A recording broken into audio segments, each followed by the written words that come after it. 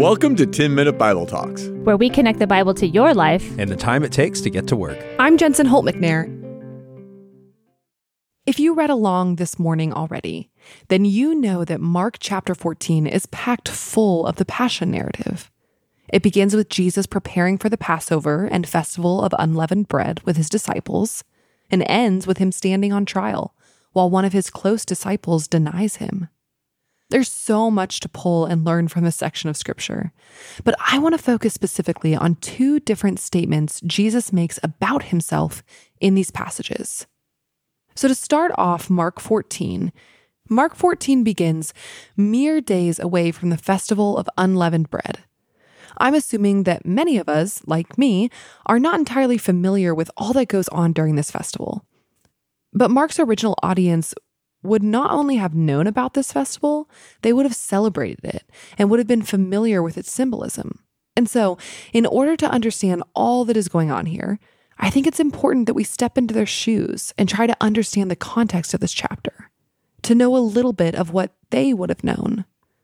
So, the significance of the Festival of Unleavened Bread was that it was a time to look back at God's deliverance of the Jewish people from their slavery in Egypt and their deliverance into God's promised land. During the festival, they would sacrifice a lamb, reminding them of the blood the Jewish people spread over their doorposts during the very first Passover in Egypt. As you remember, they did this so that the angel of death would pass over their doors and only deal the plague of death on the firstborn of the Egyptian families. It was this plague that led Pharaoh to eventually send the Israelites away. And so, in the days of Mark, those who celebrated Passover as part of this festival were both remembering what God had done for his people, while also looking forward to their ultimate liberation. So as people are gathering all throughout Jerusalem to celebrate this festival, they have at the top of their minds the hope for the coming Messiah, hope for the one that God has promised to send to deliver them, hope that God will once again free his people. Now, many of them believed that this freedom would be like the physical freedom from oppression that the Israelites experienced back in Egypt. But as Jesus sits down with his disciples to celebrate the Passover, he does and says something that would hint at a different kind of freedom God was offering his people. Verse 22.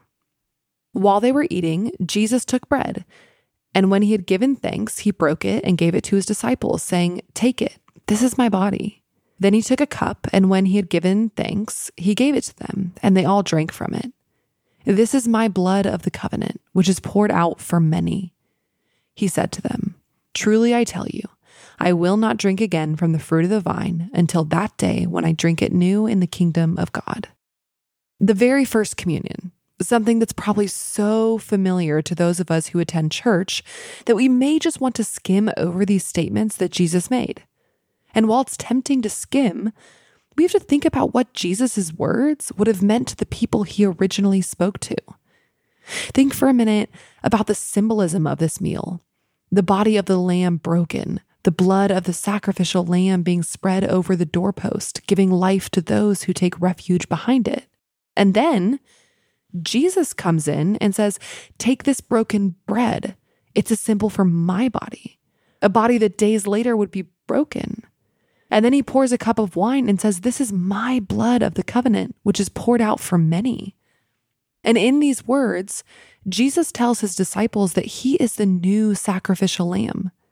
Just as the people of Israel took refuge in the blood of a lamb, just as God made a covenant to deliver his people from slavery and bring them into the promised land, now through the blood of Jesus, God's people would once again be brought into a covenant with him. And this covenant will be for everyone, not just for the nation of Israel. You see, Jesus is hinting at the truth behind God's ultimate deliverance. While the people celebrate Passover, longing for God to overthrow the Romans and give them physical deliverance, the Messiah that God has long promised celebrates alongside them, preparing to shed his blood so that all of humanity, all of creation could find freedom from the curse of sin and death brought upon it all the way back in Genesis 3. Deliverance has come in the person of Jesus. He is the sacrificial lamb they have long awaited. and all those who take refuge in his blood will find the freedom of life, the freedom of the promise of a resurrected body that will live alongside the resurrected Jesus in his kingdom. So when Jesus tells his disciples that he is the bread and his blood is the wine, he is creating new symbols of remembrance, new signposts that his people can look to and remember what God has done and what he has promised to do for his people in the future. Now, what Jesus is claiming to be here is a big deal, and it's this claim that will ultimately lead to his death. Further on in chapter 14, when Jesus has already been arrested and he's on trial for his life before the Jewish Sanhedrin, the high priest asks Jesus, "Are you the Messiah, the Son of the Blessed One?" "I am," said Jesus, "and you will see the Son of Man sitting at the right hand of the Mighty One and coming on the clouds of heaven." The high priest tore his clothes. "Why do we need any more witnesses?" he asked. "You've heard the blasphemy. What do you think?" They all condemned him as worthy of death. Then some began to spit at him. They blindfolded him, struck him with their fists, and said, "Prophesy." And the guards took him and beat him. It is Jesus' admission to being the Messiah that leads to his ultimate death. He says, I am the Messiah. But he also adds affirmation of being the Messiah. He says, "They will see the Son of Man sitting at the right hand of the Mighty One and coming on the clouds of heaven." Now, that specific phrasing that Jesus uses here would have pointed back to Psalms 110.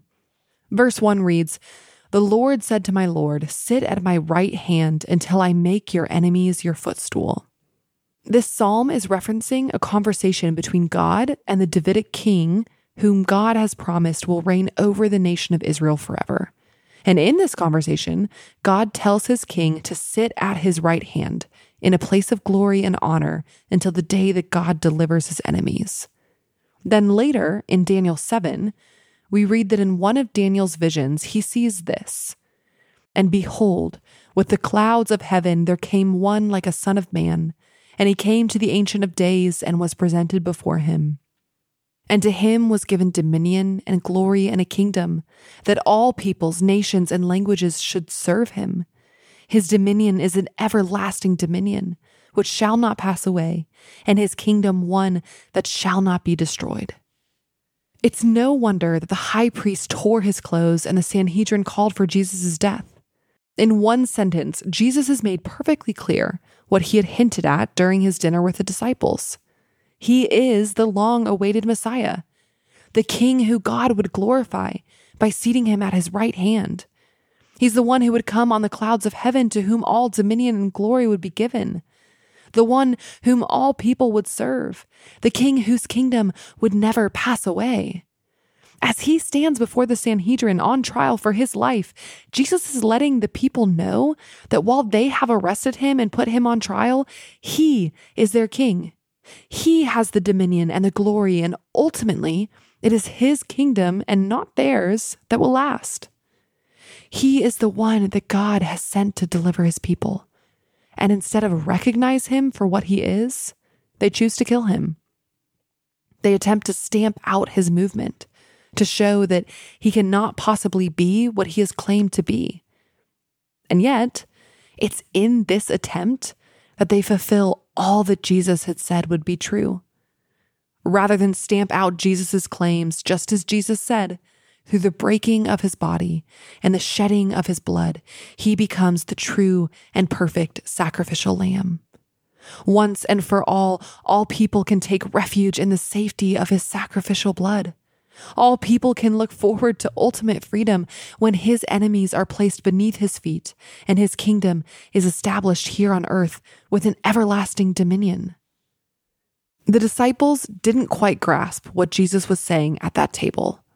In this chapter alone, some fail to support him in his time of need, one betrays him, and another denies him. The Sanhedrin certainly didn't see him for who he was. Even as he tried to tell them, their misconceptions of the Messiah kept them blind to who they had before them. You see, in these two statements that Jesus makes about himself, we find the richness of God's rescue plan, one he has been planning from the very beginning. The Passover lamb was always pointing to Jesus. The promise of a king was always pointing to Jesus. The promise of deliverance was always going to come through the life, death, and resurrection of Jesus. There were many times that Jesus was close to capture, close to death, but his ultimate arrest and death happened during the Passover. We have to know that this was not a coincidence. God was making something clear to his people.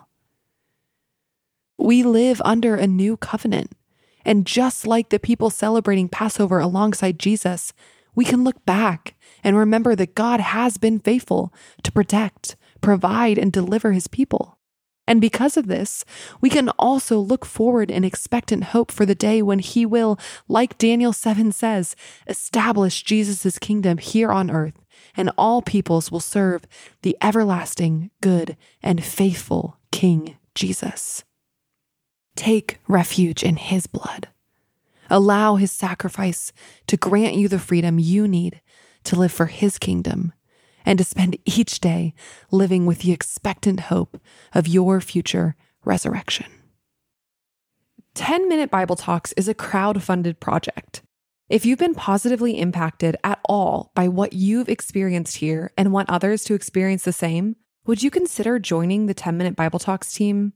Whatever you can give, we would love to have you partner with us in this ministry. All gifts are tax deductible. Just click the link in our show notes to give now.